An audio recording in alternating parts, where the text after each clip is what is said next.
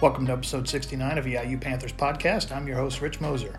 This week we talk with EIU head baseball coach Jason Anderson as the Panthers prepare to open what will be his seventh season at the helm.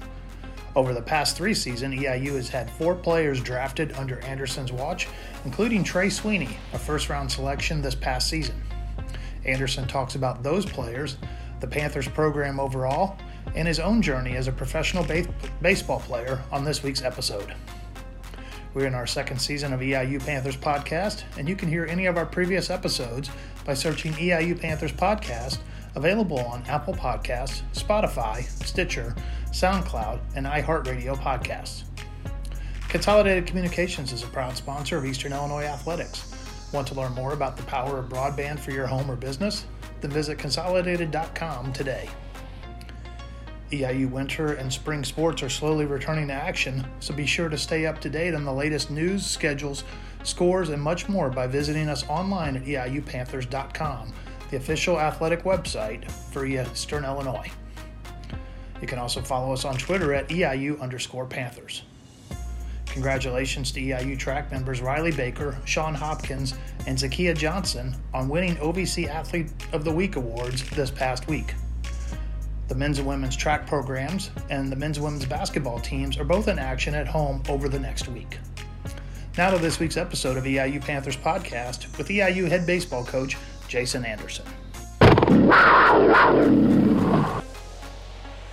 And welcome to another edition of EIUPanthers Podcast. We're joined today by Jason Anderson, the EIU head baseball coach. We're going to talk to Jason a little bit about the upcoming season, his 7th as the head coach here for the Panthers, but also his career as a former player and his ties to the area and some other players that have some ties to Eastern Illinois that, as we were talking about before the podcast, that it's funny how the world of baseball and other sports kind of come full circle. So thanks for joining us today, Jason. Appreciate you having me, Rich. So as we mentioned, starting your 7th season here as the head coach last year, you guys a winning record, back-to-back winning seasons, first time it had happened at Eastern in a while. You guys had a COVID shutdown when you thought you had a really good nucleus of a team 2 years ago. Last year, a number of those players back, but due to some COVID and some injuries, kind of where you wanted to be wins-wise, but maybe not the overall results that you wanted for the entire season? Yeah, I mean, COVID came at a strange time for us because we really built the program up to have success. I mean, COVID hits at the same time, and we've had guys drafted in the last 3 years, junior drafts that, guys that would have outstanding senior years. So what we have been is fortunate that we've had great players and great families that have really supported us through this whole thing. And so we've been able to weather every obstacle that has came our way, and we're very, very happy with the results, not only on the field, but off the field. Now, you talk about guys being drafted. You guys have had a good track record the last couple of years. You've had 4 guys drafted in the last 3 drafts. And for a school this size, that's a good number. I'm sure that's one of the first things you talk to young men and their families about when they come in, because they all want to have that opportunity to play professionally. At least you can show them that, hey, you can get from point A to point B, and now there's always a point C beyond that they have to work at, but at least getting that first opportunity. Yeah, and it's, again, we've just been fortunate to land with the right type of players, because when it comes to, guys getting to the level of first-round draft picks or fifth-round draft picks, whether it's, at a school the size of Eastern Illinois or it's, a bigger school, it's a day-to-day process. A lot of talented players out there, but if you can take a guy that wants to truly put in the work to get better each and every day, who knows what it leads to. And so to see guys like Mike Yasinka and Jimmy Govern and Trey Sweeney and Will Klein get those opportunities, it's so rewarding. But to also see them go into professional baseball and then to have success there and know that they were prepared for that setting when they're coming from, what some would consider little old Eastern Illinois. It's really fun to be a part of that. I know I take a lot of pride in it, and I know they do as well. Now, we'll talk a little bit about those 4 guys you just mentioned. Jimmy Govern would be one that, if I would say, encapsulates what you would think of Eastern Illinois, kind of a grinded-out lunch pail mentality of a player. I would say that that's him, and you can see that him taking that maybe mentality that he learned here at Eastern, the type of players you're looking for, that's prepared him to have an opportunity at the next level. Yeah, and he's just a fantastic story of just development. And I can sit here and tell you I'm the greatest coach in the world, and I'd be wrong. But with him, he was a guy that was a truly baseball guy that loved getting into the weight room, loved playing baseball. We could send him anywhere. He would listen to things that we had to say. We could challenge him at the right times. And to spit out the product of a guy that's an All-American, helping take the program to new heights, and then go into the Kansas City Royals organization where they love him. And, I get compliments on him all the time, and he's matured and grown as a player and a person so much that, again, it's really the rewarding part of this job. And then another guy that's with the Kansas City Royals, and it's interesting that I think sometimes programs and mentalities translate to maybe franchises and mentalities of the type of player program approach that they have. The Royals, I would think, being a smaller market team, kind of have that grinded out lunch pail mentality. They want those type of guys. Will Klein is a young man who you also talked about, developed. There was only 5 rounds of draft that year that he got drafted due to COVID, and he was one of those in that 5 rounds. What kind of a story is that from a guy that, struggled just even to get on the mound probably his freshman year here? Yeah, well, he was a kid that was a high school catcher. He hadn't even really pitched. And really the biggest draw for Will to us was he was a 34 ACT. And so anytime you have a kid that puts in the work in the classroom, you have to think they'll put the work, into the baseball. And we had a fantastic visit with him, and just fell in love with his family and his work ethic and his mentality. And, we knew, like anybody else, there was going to be a process of development. But he really bought into the every single day getting better, and he was not satisfied. And we all had patience, and took us a little bit to get it going. But by the time he hit his junior year and he's firing up 100 miles an hour with a devastating breaking ball and an unflappable mentality, again, it's not like it's a snap of the finger overnight thing.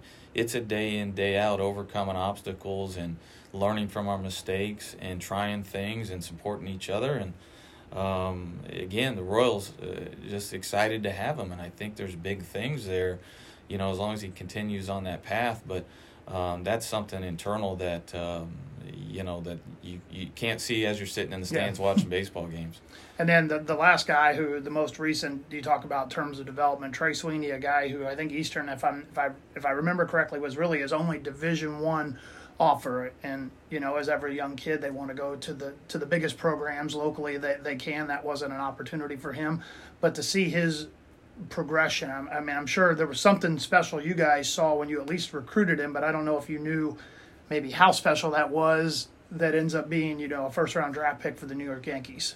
Yeah, again, nobody, when we have our recruiting visits, we don't tell anybody, you're going to be a first-round pick or a fifth-round pick or anything like that. We just promise them we're going to do the best we can day in and day out. And Trey Sweeney, I always call him the unicorn because he's just a special talent and a person that he takes care of business in every part of classroom, practice, weight room. When scouts came to see him, it was as simple as have a conversation with him, come out to the game, and whoever the smartest team, in my opinion, is going to decide to get him as soon as possible. And he's just a fantastic person and player, and I knew there was something special the first time I saw him, but until you meet him, it takes it to another level. And then if I heard the story correctly on this one, and I'm not trying to divulge any secrets of Trey's, but smart guy when you talk about this and the fact that he understands baseball is not going to last forever. If I heard the story correctly, he's a guy that he put away all of his signing bonus money to be able to live on that down the road, and he's the guy who's going to go with the month-to-month paycheck that you make in the minors, and as you know, being there, that's not exactly money that's breaking the bank. Yeah, well, he's again a baseball guy. He always has been. Wherever we told him to go play, he just went out and he played. And that is what professional baseball is. When they say, hop on a flight and go play a game in, Arkansas, and then the next week they say hop on a flight and go play in California, you don't question it. You jump on the flight and you go out there and you put up numbers, and after an amount of time, you hope that you get an opportunity at the major leagues, and he has that built in, and he always has been. And so it doesn't surprise me that, he's going to try to make things as hard as he can on himself to prepare him for this journey, which is tough. Being a first rounder or not, it's hard to get through the minor leagues. Now, I think for you, unique, and we talk about these guys and we kind of set this up in order for you to talk about them. You kind of been down that same road as these guys have. For those that don't know, Jason played professionally for a number of years, was in the big leagues before he got into coaching. For you, a heralded player out of high school from the Danville area, and I think if I read this correctly, drafted out of high school. Why did you then choose to go to college and not pursue the draft at that time? I'm sure that there maybe were some reasons that you had to have had. Yeah, I've told everybody I've ever met that the best decision I ever made was not signing out of high school, because at the time I would not have been ready for what was coming at me. But the real reason that I made the decision was because I wanted to be the first person in my family to go to a major university and get a degree, and baseball was my ticket to do that. And so, for me, it was the best decision I ever made, and got an opportunity to go play in college at Illinois with fantastic coaches that supported me through everything that I was going through. And, I learned a lot from that, and then it carried me through the rest of my career, where baseball has always opened doors for me. And I've tried my best to learn from my mistakes and walk through those doors, which have opened up more opportunities in the future. And it's provided me with a great opportunity here at Eastern, and a great family, and a lot of things I'm really proud of. Now, interesting enough is you were drafted by the Kansas City Royals, and the scout who recruited you had Eastern ties is there as well. I guess tell a little bit about that story, and maybe how it's interesting as we go through this, how a lot of these connections and paths overcross each other. Yeah, Skip McDevitt, who is one of the best coaches that I know of. It's helped me tremendously at Eastern. He'll pop in the office all the time, and has done a lot to let me know about what he's experienced in his history, and introduced me to alumni. And so he was the local scout when the Royals drafted me. And so, when they all came to my house, and, I had to look them in the eye and turn down an opportunity in professional baseball, which was, the best decision, but also one of the hardest. My mom's stressed out sitting there wondering, is this the right decision? And so to meet him at an early age there, and then to, come to Eastern and be here, and to see him walk through the office door one day and sit down and have a conversation with me was really unique and interesting, and cool that it came around that way. But, again, I was drafted in the 10th round out of college. The local scout there was Steve Lemke, who was an EIU alum. Again, great person, fortunate to have in my life. Has always been there through, obviously, my professional career, major league career, and then to get the opportunity at Eastern Illinois, to where I see him numerous times over the course of the year, to have those things in common and to be able to share things. And so it's just interesting how everything circles together between my story, the Yankees, the Royals, and how it bleeds into the opportunities for our players now. Now, you talked about Steve Lemke. I was going to get to that he played at Eastern and was the Yankee scout. How involved is he? I don't exactly know how this works. I know there's layers of scouts. When Trey is drafted in the first round by the Yankees, is Steve Lemke still heavily involved in that, or is that, I don't want to say above his pay scale, but if you know what I'm kind of getting at there in terms of being the regional guy as opposed to the on-campus guy? Yeah, like I said, I think once guys watched Trey play for the first time, and where I think we went into the year, people were talking 12th, 13th round. But as soon as scouts would see him, his name was getting passed on immediately to guys that are a little bit further up the chain. And, one of my one of my roommates in professional baseball that I played with in college is a national director for one of the teams. And so, it got to him pretty quick. And so I see him at games. And so, I don't know exactly what each team's structure is as it's changed over time. But I know when it came to Trey, that name started flying up the chain pretty quick.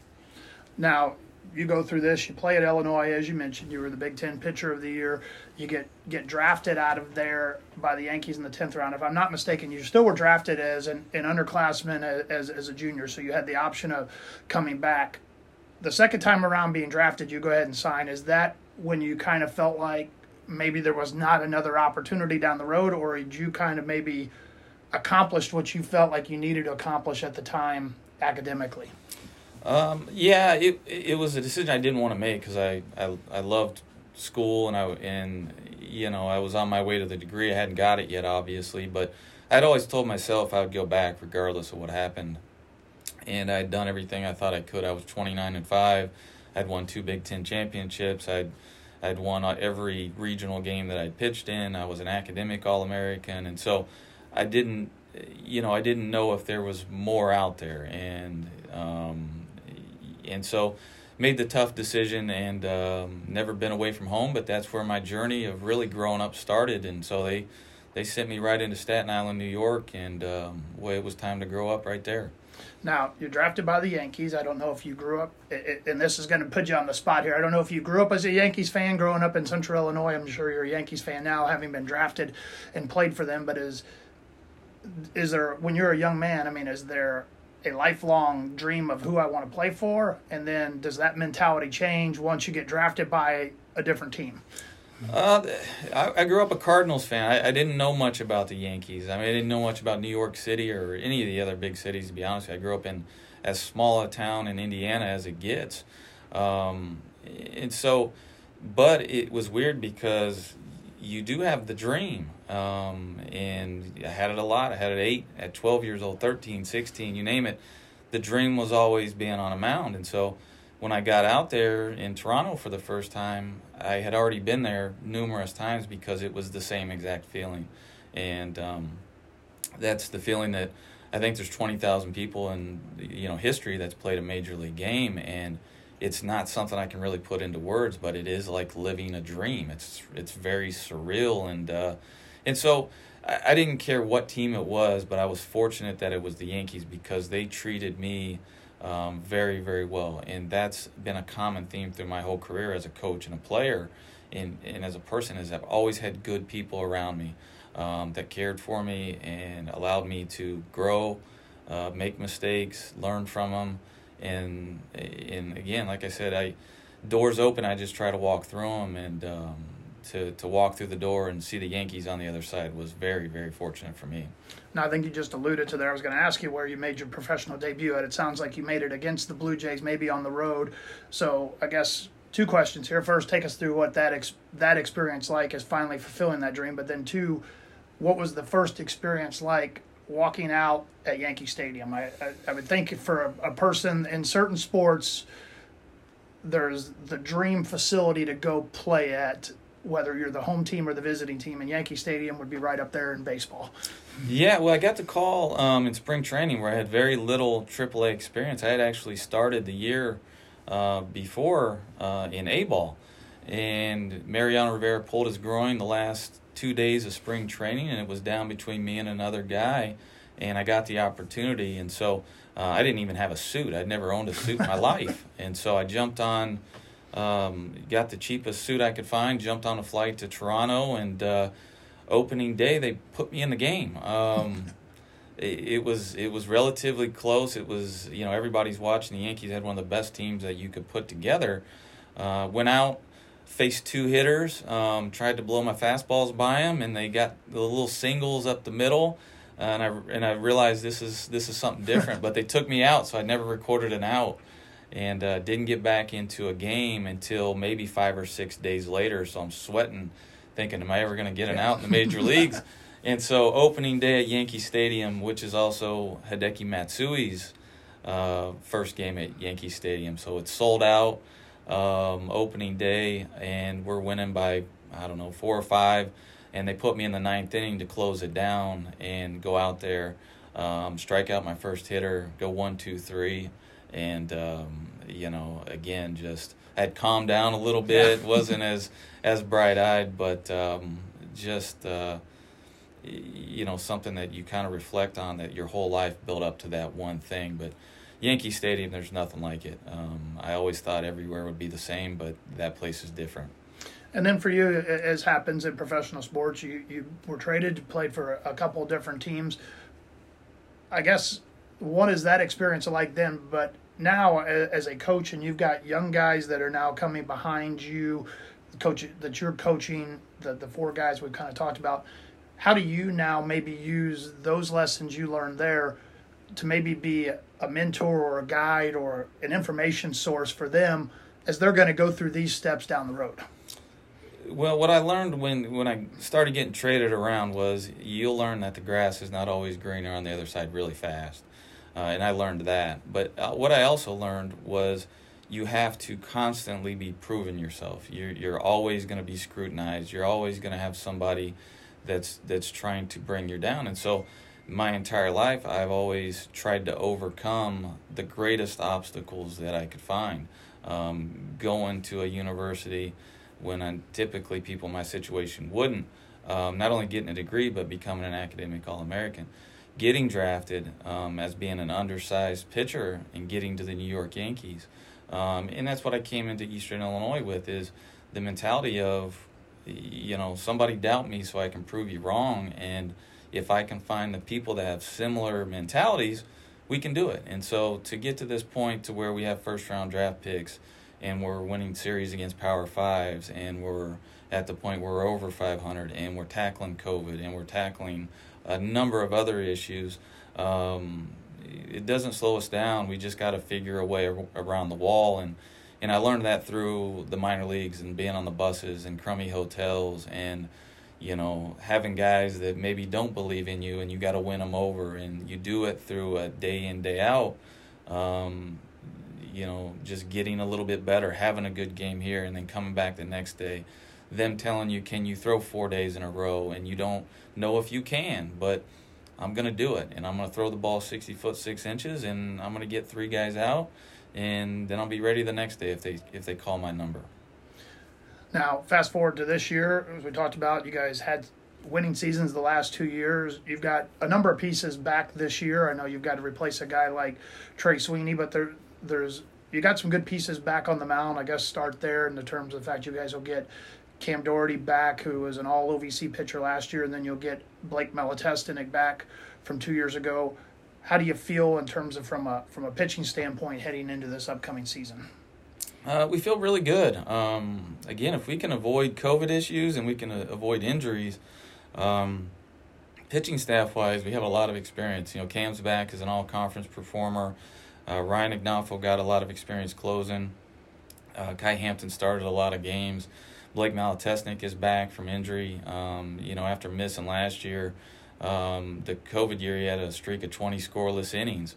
And so that's just the tip of the iceberg. We got some young fellas that I'm really excited about, and we got some experienced guys that I know are going to go out and compete. So I could sit here for a long time talking about each individual guy and the progress that they've made and how proud I am of them. But what we're really trying to do is get ready for the unknown, and to go out and tackle the obstacles and to just try to capitalize on this. And hopefully it's a smooth journey, but it never turns out that way. And then when you look at the batting order 1 to 9, and also defensively how they set up, you lose a couple all-conference guys. We've already talked numerous times about Trey Sweeney, but you also lose Ryan Kernenshield, who was kind of a glue behind the plate, was an all-conference catcher. Those are 2 holes, shortstop and catcher, that you already know you have to replace. But you've got a Logan Eichhoff, who was really a guy that came on last year, and then a couple of other players that are poised really to maybe kind of step through and fill in those roles. Yeah, hopefully Logan can have a healthy season. He was leading the country in hitting, before he went down. He was doing that while Trey was leading the country in RBIs, and so it's no secret that they went together. But we have a lot of experienced guys back. Lucas DeLuca's back. Logan's back. Dalton Doyle's back. And there's a number of other guys, but we've also brought in guys that, again, have the mentality of they're ready to go. They're ready to step up. Nathan Ade is a guy that we brought in that hit 290 in the Big Ten last year. And so we have all the pieces, but, yeah, we got to develop a couple guys on the position player side. But the mentalities are there, the work ethic's there. If we can get them on the field with as few COVID issues as we can in that process and get them bigger, stronger, faster, again, we're excited to see what happens on the field. And then you guys will open up the schedule in mid-February. And interesting enough is, as the guys have started playing Little Rock in non-conference series, next year if you go make that trip, it won't be in February. It'll be later in the year as they're joining the OVC. How has, I don't want to say necessarily the membership, but the number of games that you're available to play, in fact that the league is a little bit smaller, how has that changed maybe some of the approaches you have to have in terms of scheduling? Well, the scheduling has been a scramble between the COVID issues and some of the teams changing, but we have a good schedule. We're going to play a few more road games early than normal, but we'll have a lot of home games later in the midweeks to make up for it and balance it out a little bit. But again, it's just one of those things that with this group, the mentality is we want to play ball. We don't care if it's your place, if it's our place, if it's snowing, if it's too hot, if it's raining. That's our mentality with baseball is, put us on the schedule and we're going to show up and we're going to play if it's at all possible, and we're going to give it the best that we can. Very good. Appreciate your time today, Jason, and best of luck this upcoming season. All right. Thank you for having me again.